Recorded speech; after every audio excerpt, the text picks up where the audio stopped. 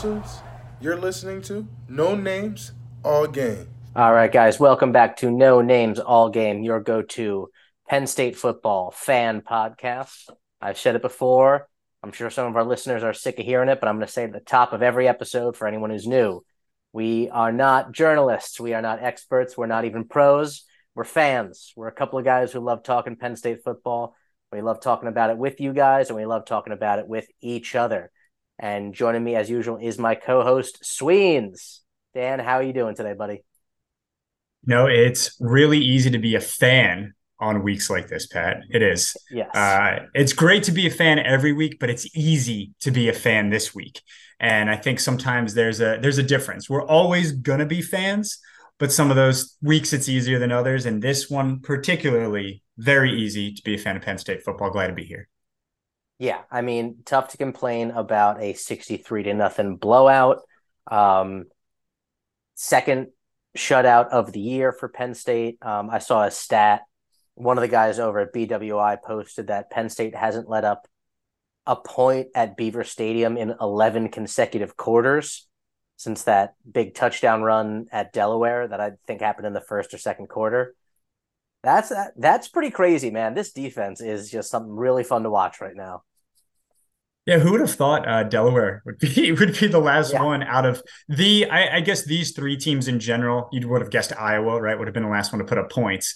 But that's a pretty interesting stat. And yeah, we dive into it a little bit. But needless to say, I don't think this team overlooked UMass. I don't think this team had on the shaped glasses of the horseshoe in any way, shape, or form. And I think they came out with a very good intent on making it 1-0 this week. no, absolutely. And as much as you would think that it was Iowa who would put up the points between those three, Iowa actually had the least yards of all three of those teams, failing to break 100. So tough, tough one for those guys over there in the black and gold. Um, but I mean, big highlights today were the punt, or on Saturday were the punt returns from Daquan Hardy. He's a guy who got a bit of a shot at it last year, and I think fumbled a punt and didn't really get totally trust with that again, but explodes back onto the scene, showing what he can do. Um, Defense is dominant again, allowed only 109 yards, and a good chunk of that was with some backups in. And we got to get a good look at some depth today. The passing game looked, I would say good. It didn't really require anything incredible, but we saw a couple of chunk plays and some good, downfield throws in sloppy conditions from Drew. Yeah, I think that's the other side of it is that the weather was awful in this one. I mean, you could see it based on just the fan base that we had there, right? I mean, UMass isn't necessarily putting butts in seats, but if that's a bright sunny day, 65 degrees at Happy Valley, it's a much different crowd. And I think this was a combination of doing what they had to do, playing again, as we kind of talked in the preview, a lot of short fields, which we expected. Just from pinning them so deep and constantly just having them on their back heels from the UMass side. So really just finding the seams where it needed to happen. Really nice touchdown with Theo Johnson, just kind of picking his plays and honestly, just a lot of chunk plays coming on all sides. Maybe nothing that was massive, which we can always jump back into at some point or another about explosive plays. But with two punt return touchdowns, your offense doesn't really need that yet again. And I didn't think UMass would be the team to prove us wrong, but we continuously are seeing that it's effective in terms of where are they finding their holes? They're converting third downs. They're not getting into negative situations. It's just a really, really positive game script. And this one, even though they had been kind of a slow first half, explosive second half team, 28-0 at halftime makes you very comfortable that the team was in complete control and was just doing everything they had to and needed to make sure that this was never even in question.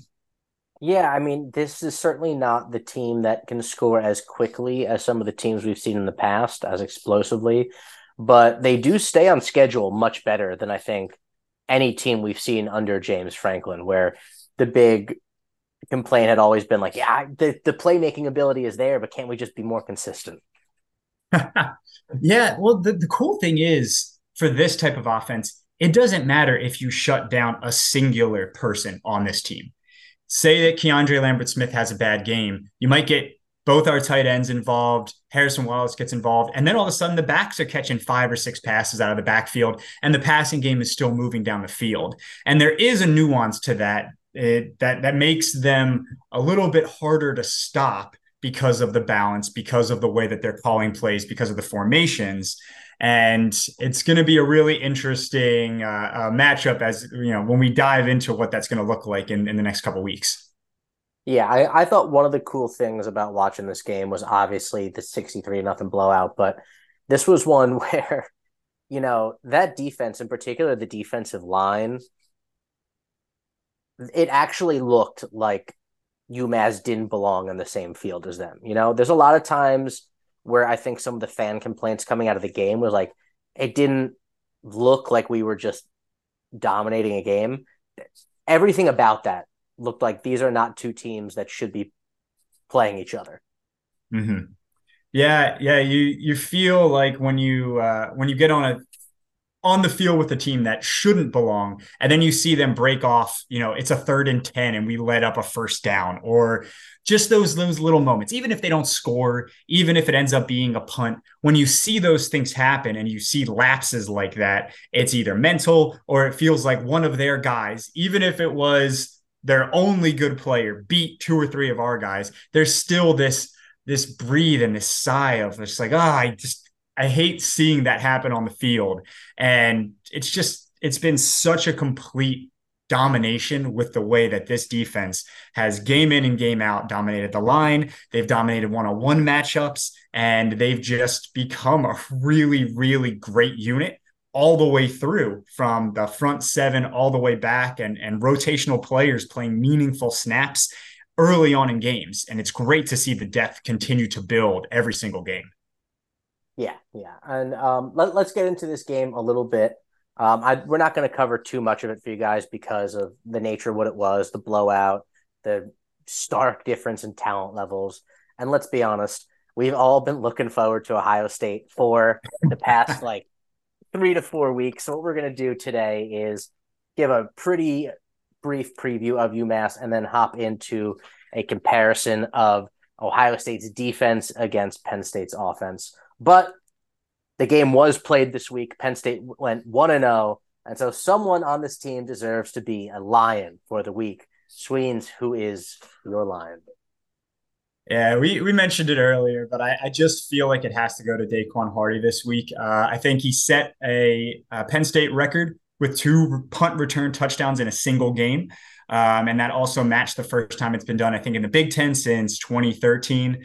It's not something you see that often. And honestly, it's also one of those things where even in a game where teams are outmatched, sometimes special teams are weird equalizers, and it doesn't always mean that your special teams will dominate, even when your offense and defense dominate. But the returns were it was great blocking. He had tons of space to maneuver. You saw him see the field really well. And I mean, I think one, he had to break a couple tackles. The second one, I think he went almost untouched. And it was really cool to see him back in that role and seeing his vision. Plus, he's got great speed in the open field, which, D-backs obviously usually have good speed, but rarely do you get to see that put on display just because of the nature of the way that they're playing out there. But yeah, really cool to see that generated to what we would definitely call explosive plays. And you now put that on film, and it's just one more thing that the other team has to now think about and look at. And that can affect the way that they punt their formations, the style in which they will do their special teams, knowing you have a dangerous guy back there who now, a little bit of confidence, feeling like, hey, I could break one at any point in time. You have to change the way that you address that from the opposing team, which is great. Yeah, I don't care how bad the other team is. Punt return touchdowns are pretty rare in this game, and to have 2, I mean, it's the first time it's happened in program history. And how many times has Penn State been hands down better than the other team on the field? It's right. It's a pretty incredible thing. And I think that's a great point about what it puts on film for Ohio State, and that it, in a way, changes punts from kind of a formality to something hey, we got to focus on this next week in practice. You know, Mm-hmm. it might be a 2% difference in the difference on what they have to do at practice normally versus now. But man, this is a game that exists within the margins. 2% can mean everything in a game like this where these teams seem very even so far, and when you're at the highest level of this sport. So that is a big deal. Mm-hmm. Um, but my line for the game is going to be Theo Johnson. This is a guy I think a lot of people coming into the season were expecting really big stats from. A lot of big expectations for him, and it hasn't been like that for a lot of the season. But he had a great game against UMass with 4 catches, 66 yards, and 2 touchdowns, including the big dive into the end zone on the second one. Uh, man, this guy's an important weapon. You haven't seen Drew really want to use kind of deep middle of the field a lot this season. And for him to, maybe gain a little bit of more trust and just like a little bit more of that relationship in a game like this, I think can be really big moving forward, going down the line. That again, teams are now going to have to think a little bit more about what the middle of the field and the middle of the field deep is going to be like with Theo Johnson on that field. Yeah, he had an arguably the best day as a receiver that we've had in a few games, outside of Keandre Lambert-Smith probably, here and there. And it was great to see reliable hands, was finding the space really well. And again, it's great to see a big target get the ball right on the money in space, because not that many DBs want to line up a straightforward shot on a guy as big as Theo Johnson. And so even a safety who's going to come up is probably still going to give up an extra couple of yards after the catch. And Johnson's shown that he can pull in those receptions. And then even if it's another 5 or 10 yards, those are big, yak, for a tight end and for a guy that Allard, I think, has gotten more comfortable with over the course of the season. And it's just cool to see that when other guys, maybe weren't finding space or having trouble getting open. We could talk a little bit about the wide receivers, but he was finding it everywhere. It felt like in the game comparatively. So yeah, great outing by him from the offensive side and in the passing game.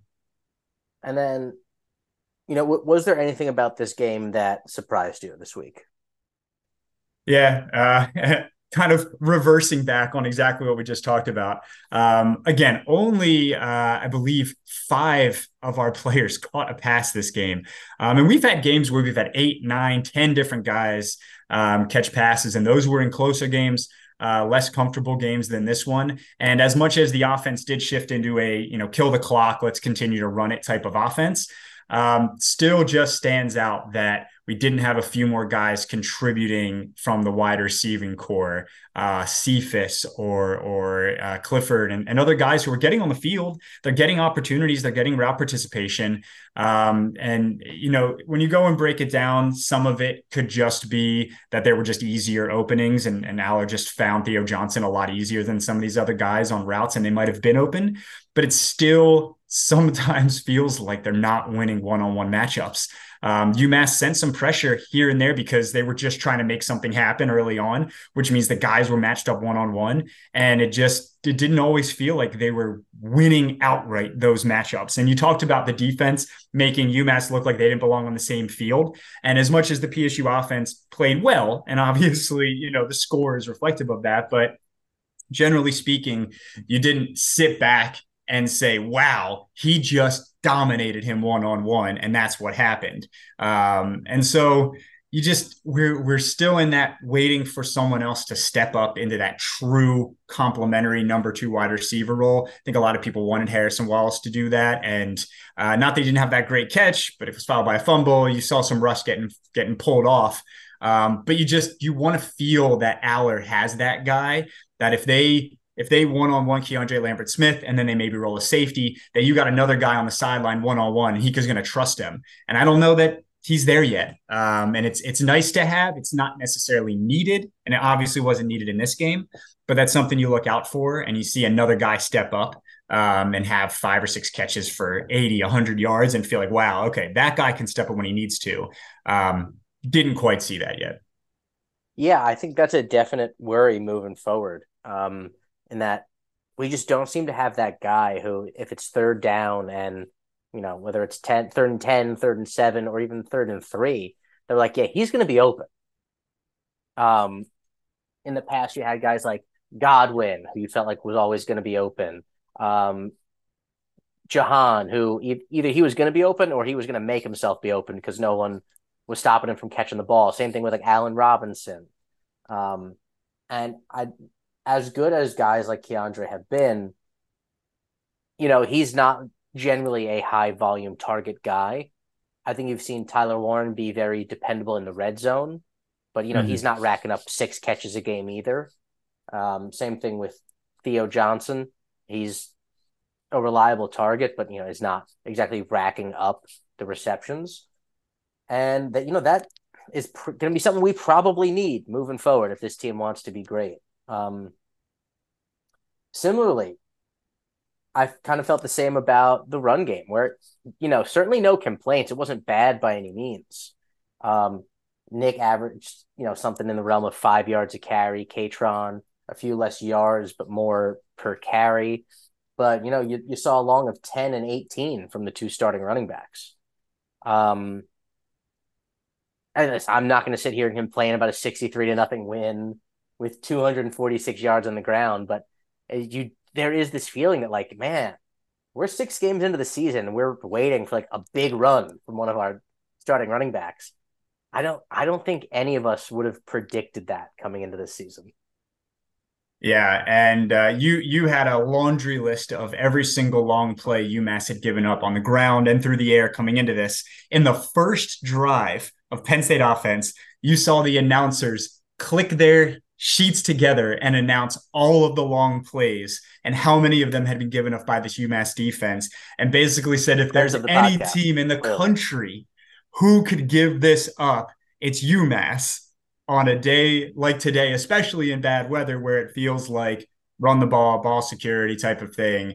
And again, it wasn't needed. It wasn't necessarily something that had to happen, but man, would it have felt good to have seen a 40, a 50-yard breakthrough. I think both of us, we ended up calling that there was going to be an over-under on passing and running plays. I think we both missed it, unfortunately, because 30 and I think Bo had that 39-yard run. So that might have been close for you, Pat, but I still think we were looking at 50 to be our benchmark Tank for some of these. With 39, baby. Oh, Tank Smith had the 39. You're right, which was great to watch. So it just felt like yet again, it should have been there. It felt like the perfect team to allow a couple of these. And it almost feels like once one happens, you feel like the floodgates are going to open. Like a few more will just break through, because that's kind of how it felt at times last year. But yeah, still just not happening. Do you think there's anything to the fact that oftentimes these big runs will happen late in games when a defense is worn down, and Katron and Nick really aren't running the ball in the fourth quarter? Do you think maybe that has anything to do with it? Yeah, that could be part of it. I also think that because this offense is running the formations and the balance of plays that it is, a lot of times you'll see big plays also happen because teams are trying to actually stack the box to stop the run. And once the player breaks past that initial first line, which a lot of times could be 8 or 9 players, it's only a foot race with a safety or a cornerback. And Singleton was getting a lot of those last year where they were running the T or they were running something, and it just takes one hole and you're gone. I think defenses are approaching the offense a little bit differently.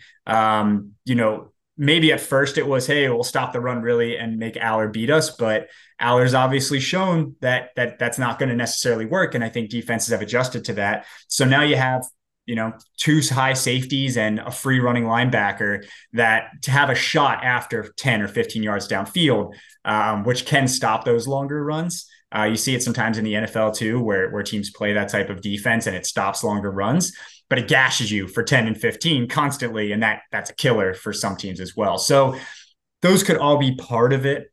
But still, man, UMass just felt like they shouldn't be able to stop long plays is almost what that defense was telling you. And yet that's where we ended up. Yeah. If there's anything to be disappointed about in a 63-0 win, again, that was it. But do you have any final thoughts on the game overall? I mean, it's great to see a team come out from the bye week, knowing that they have a huge matchup on the road the next week. Not take it for granted, not come out and look slow or like they don't even want to be there.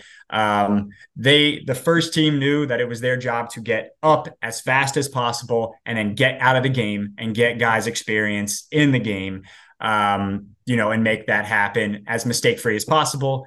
They had a couple of fumbles, but you kind of account that for bad weather or a couple other things that were a little bit, but they weren't horrible. And yet Aller comes away yet again, no interceptions, which is just awesome to see him continuously taking care of the ball. So yeah, it's hard to complain anymore from that, but great to see and glad to see the team stays focused. Didn't have to make this any harder than it was. Yeah, absolutely. I mean, listen, let's 6-0, 63-0. Nothing's going to be perfect, guys, but except our record. But let's move forward to really what I think we're all a little more interested in and have been looking forward to more than the UMass game, and that is the Ohio State game in the Horseshoe in Columbus. Drew, you put together some pretty good notes about the recent history of this game. I'm going to let you run them down. Yeah, and Pat, my one of my long-standing traditions is any clothing I have that have any red or anything associated with it's put away for the entire week, starting Sunday morning, usually Sunday night sometimes, but Sunday morning first thing does not make a reappearance until, depending on what the outcome of the game is, later on in the fall. That's just a tradition that I hold. I don't know how many other people do that, but I can't stand the look of it, especially during this week. Yeah, I mean, I wore red shorts yesterday, but that I still counted that as the weekend. We are now in Ohio State week. Yeah. A little bit of red on this shirt, but it is a Bo Nickel shirt, so I'll allow it. Okay, all right. If anyone has killed Ohio State more than Bo Nickel, I'd love for you guys to bring it up. I think that's a long-standing one that we can all be on board with. And Bo, he'll be plenty on all social media platforms this week, chirping away. So yeah, we'll break it down. Again, this has become a near rivalry matchup for Penn State. Both on the road and at home have been extremely close games. 7 of the last 8 games over 8 years have been decided in the fourth quarter, in some capacity where there was lead changes throughout until the fourth quarter. And 6 of the last 8, it was decided into single digits. Obviously this team hasn't beaten OSU since the fateful blocked field goal Grant Haley return to 2016. It almost feels like that shouldn't be that long ago, but it was 8 years ago. Which is wild. And they've been an underdog against Ohio State every single year since that 2017 matchup where we went into the Horseshoe at number 2 and undefeated, and lost by that 1-point game. We don't have to bring up all the horrible memories, but there is a lot of history in this matchup in the last decade, really, which makes this game even more anticipated as we go into this.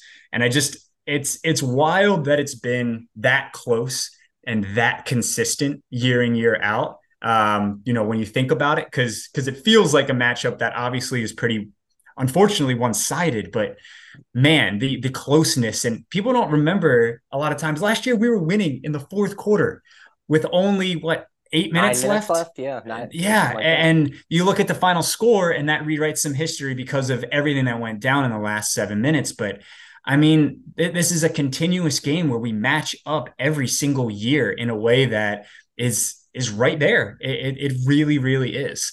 So going into this year, there's a lot, I think, on the line in a lot of different places, for both sides and for both teams. But yeah, I don't know if this would be vitriolic, but there's definitely it's charged. It feels like a charged matchup, and going in undefeated yet again this year with both teams, just even more exciting in a lot of ways too.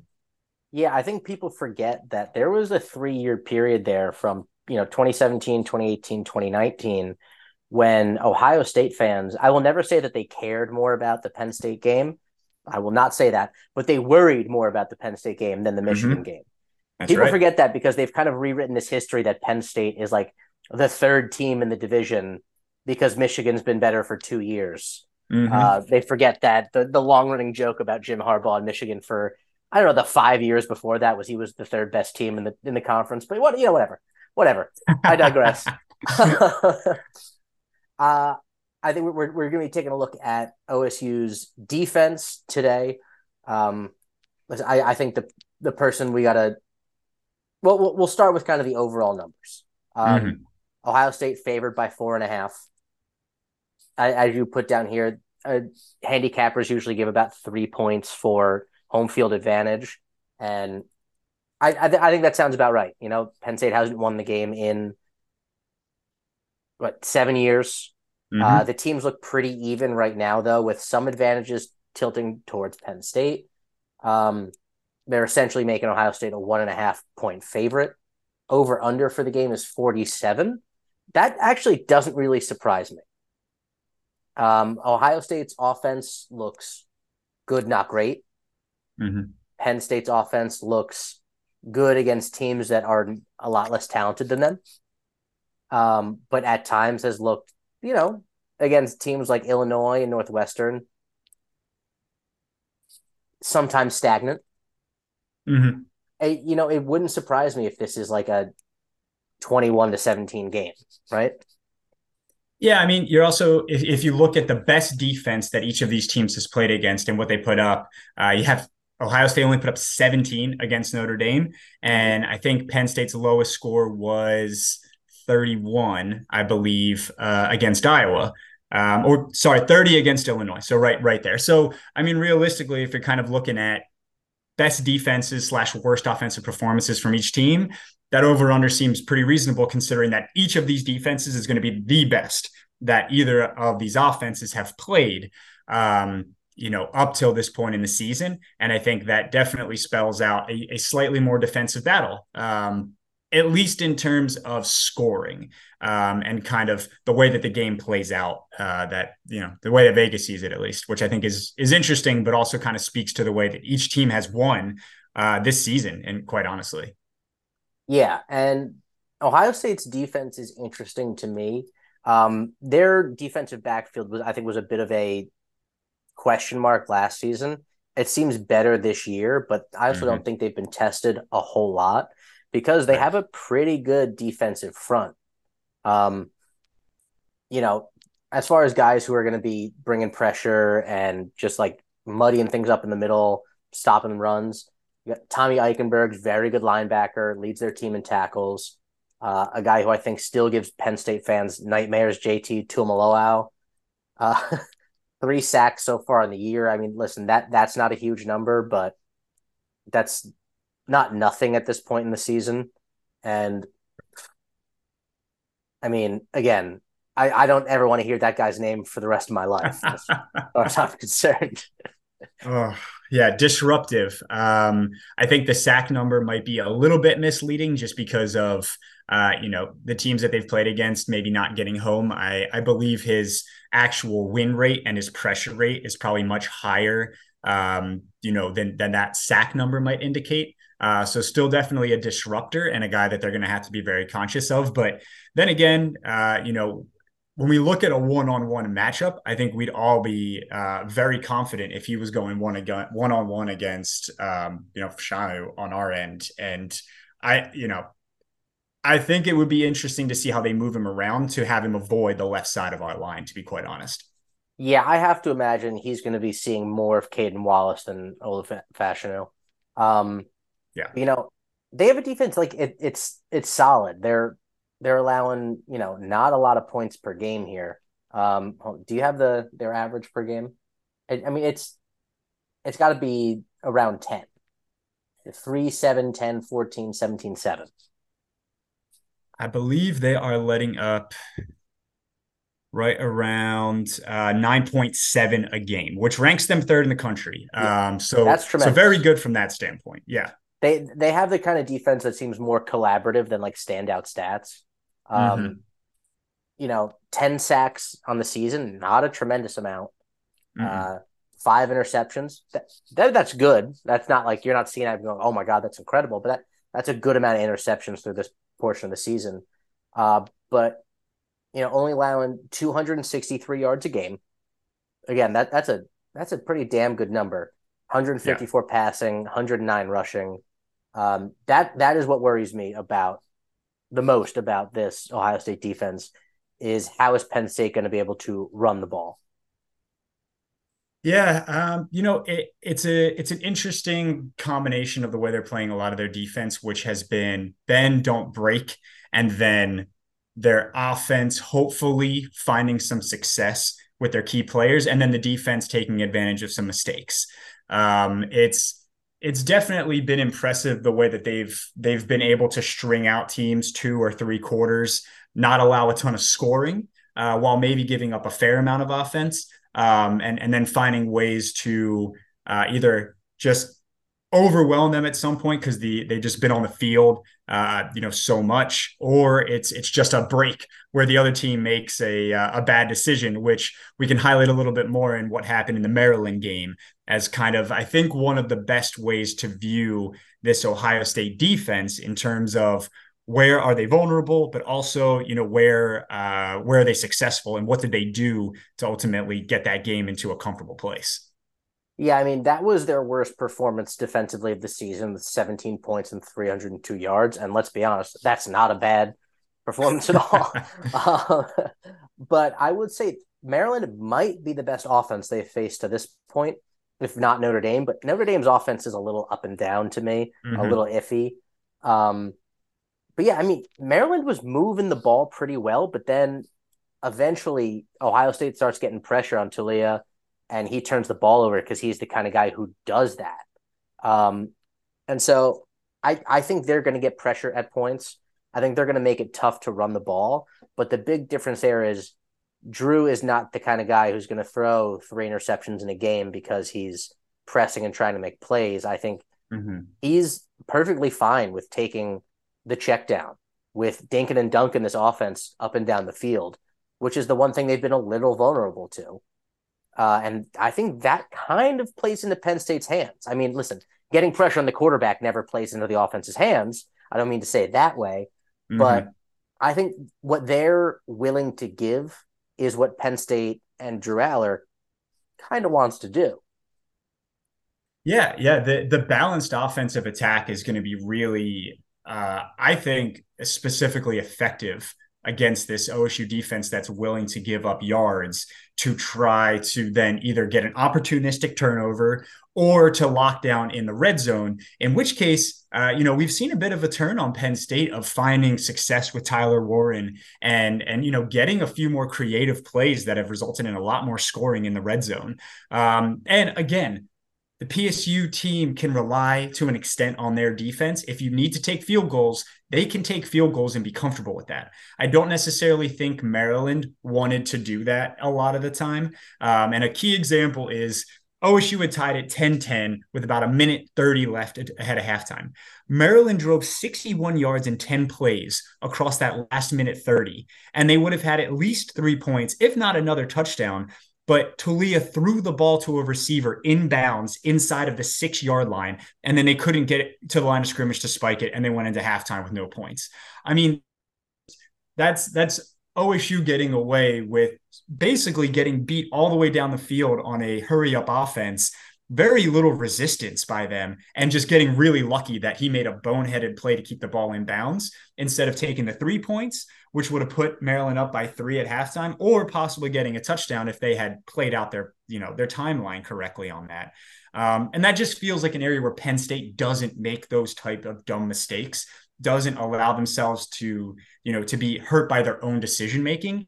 And that just makes it feel like they're vulnerable enough that as long as you're not making bad decisions, which is what Penn State showed all season, then you're going to get your yardage and you're going to get your opportunities to get 3 and of course 6, when they can. And I just think that does start to create a good matchup that's slightly in favor of the Penn State offense.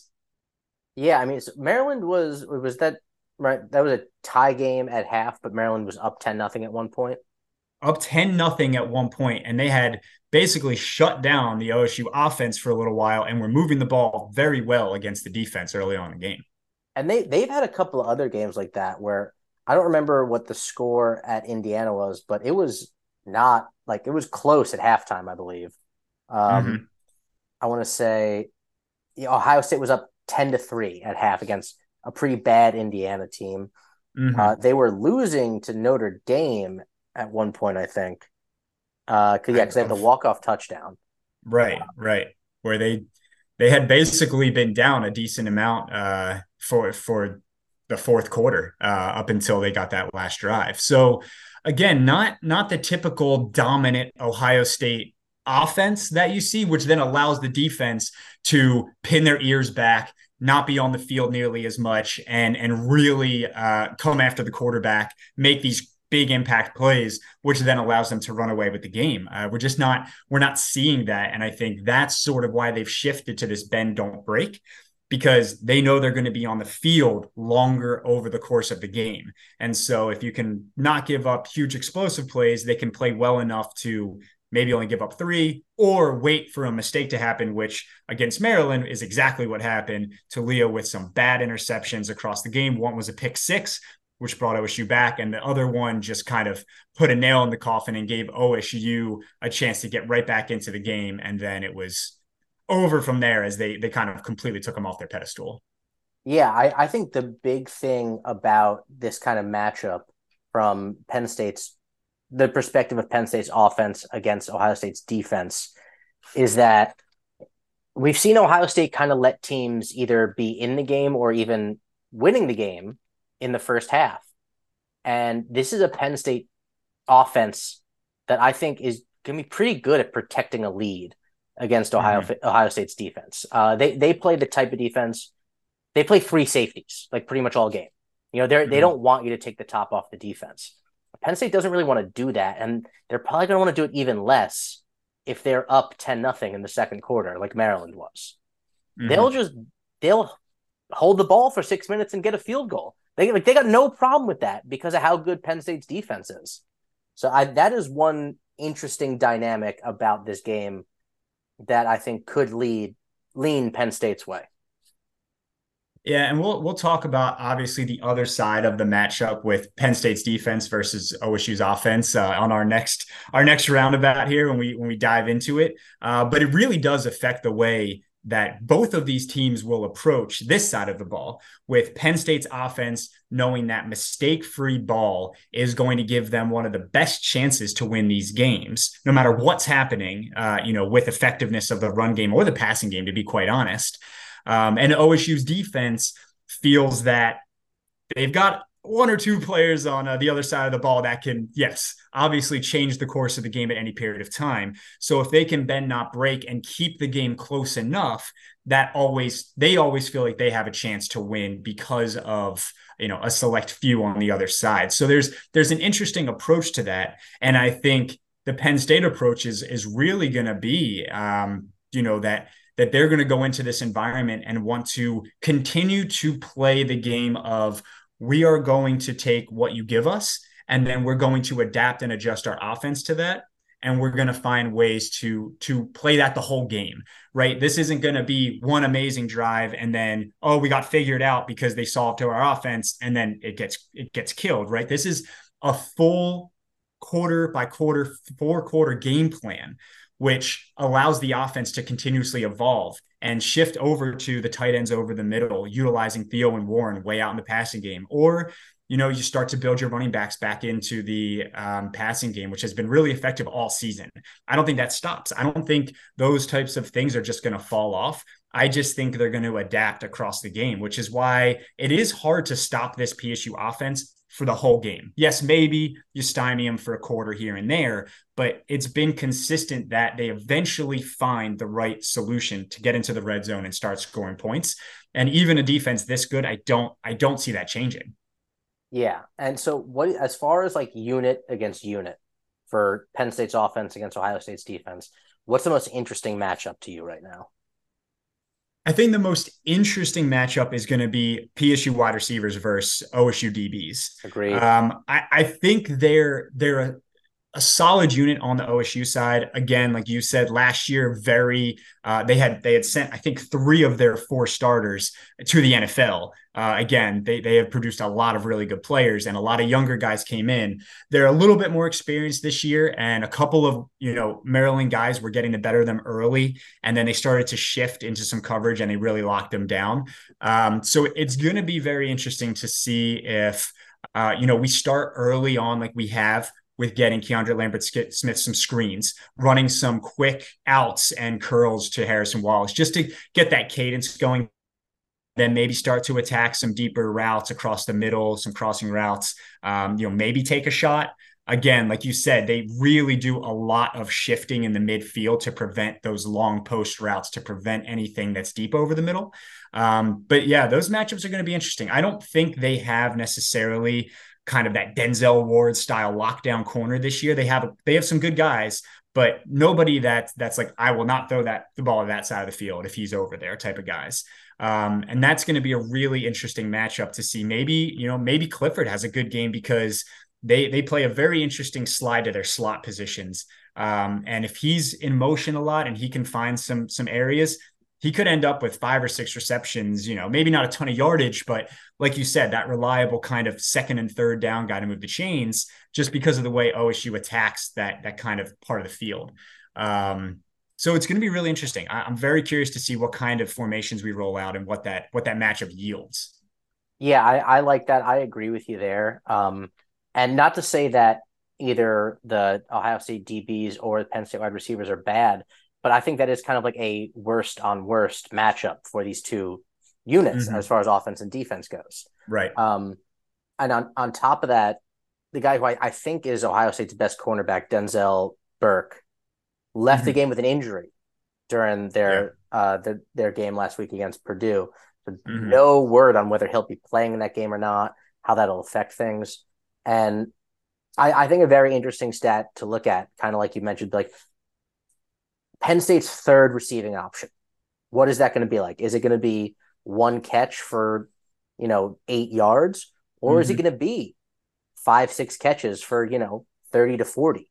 It's very, very unrealistic that it's going to be 100 yards from Liam Clifford or Dante Cephas. But 5 to 6 receptions for that third option, whether it's a receiver or a tight end, could be a big indicator on how this game goes. I think the other matchup to really watch for is going to be in the trenches, O-line versus D-line. We don't have to mention again the things that JT Tuimoloau did to us last season. I think it'll be significantly better in this game because of the health of this Penn State offensive line. But their Penn State offensive line is a little banged up on the interior. It'll be interesting to see if that interior offensive line is able to create the running lanes against a defense that's allowing just over 100 yards a game on the ground. And, how much can you mitigate the amount of pressure that Ohio State is going to get against Drew? Because it's not going to be none. He's not going to stand back there all day with 8 seconds to throw on every play. That's not going to happen against this defense. But if the sack opportunities are like only 3 to 4 times a game instead of 8, that's a big difference for a young quarterback in his biggest game of his career, and by far his biggest road start. Yeah. It's really going to be about how they adjust for what kind of pressure OSU starts to throw at Aller.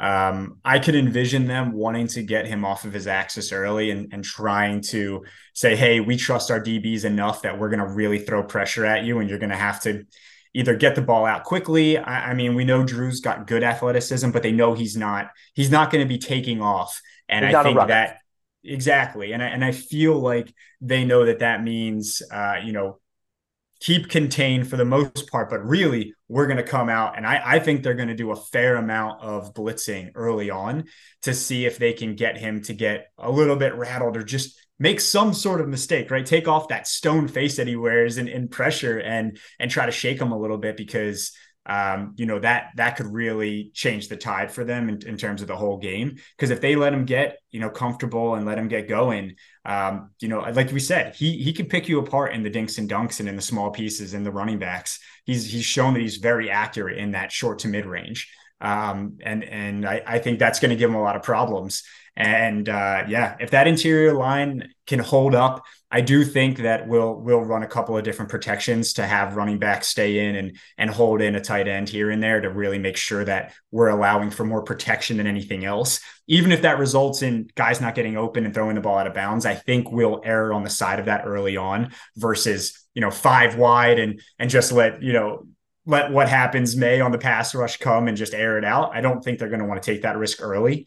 But it's going to be really interesting to see if OSU starts to dial it up super early. And that's going to be a big result of, can they generate 0 or negative yardage plays in first and second down? Because if we're consistently in that 3rd and 4 or 3rd and 3, it's really hard to run an effective pass rush when Allard could take a 3-step drop and gun it. And that's going to be a big part of, can they generate those negative plays early, based on how Penn State comes out. And I think PSU is going to use those short screens to Keandre Lambert-Smith early on to generate 3-4 yards of play and not get Drew into those 3rd and longs, which that's when OSU might dial up some pressures that could hurt the interior and cause some discomfort. Yeah, I think young quarterback, you've got a veteran, the coordinator and Larry Johnson over there. I wouldn't be shocked at all if he tries to rattle Drew. And, let's be honest, he hasn't been stellar on the road this year, and this is going to be the most raucous road environment he's seen by a wide margin. So I wouldn't be surprised if he tries to, rattle him a little bit.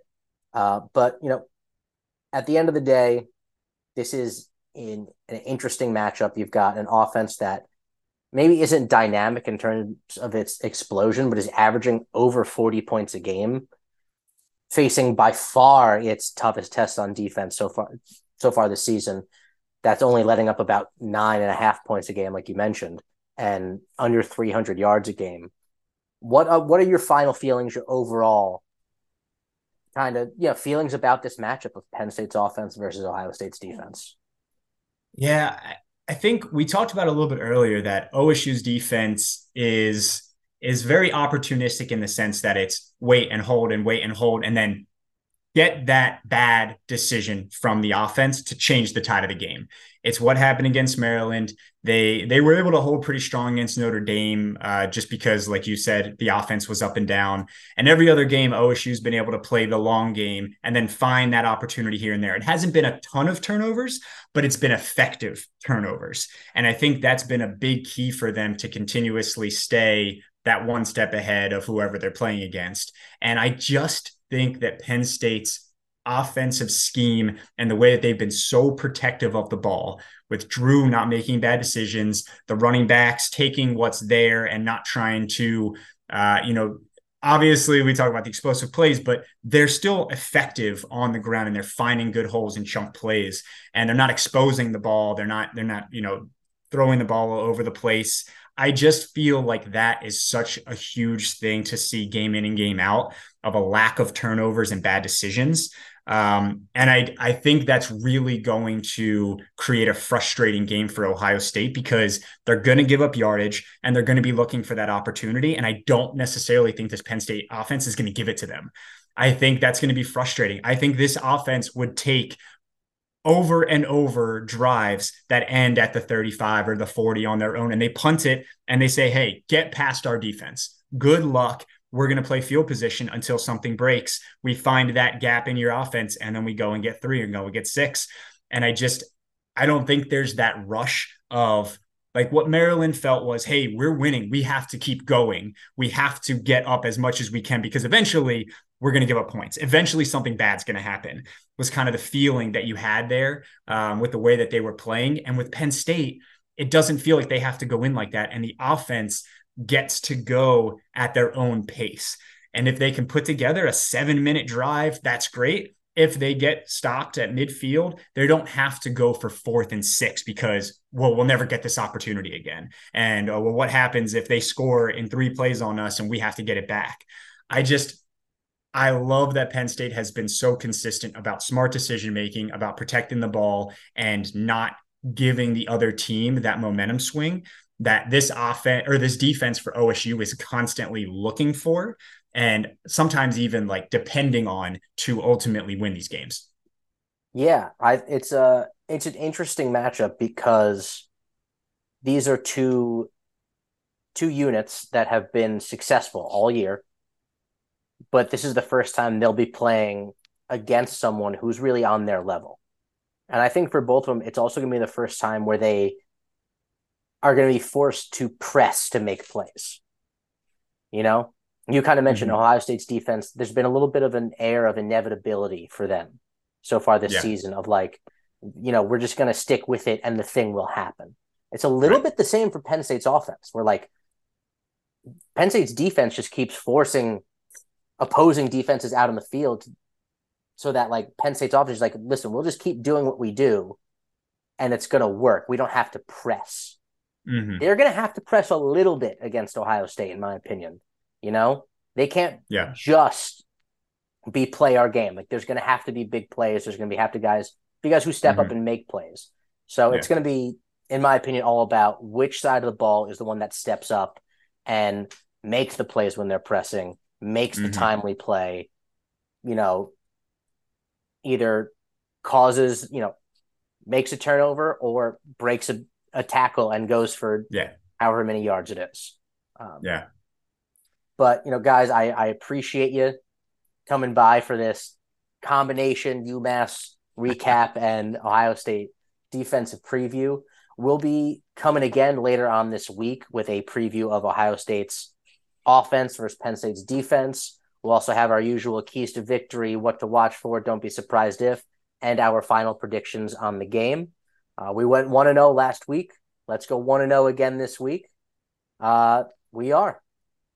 That's what it's all about, Pat. We are.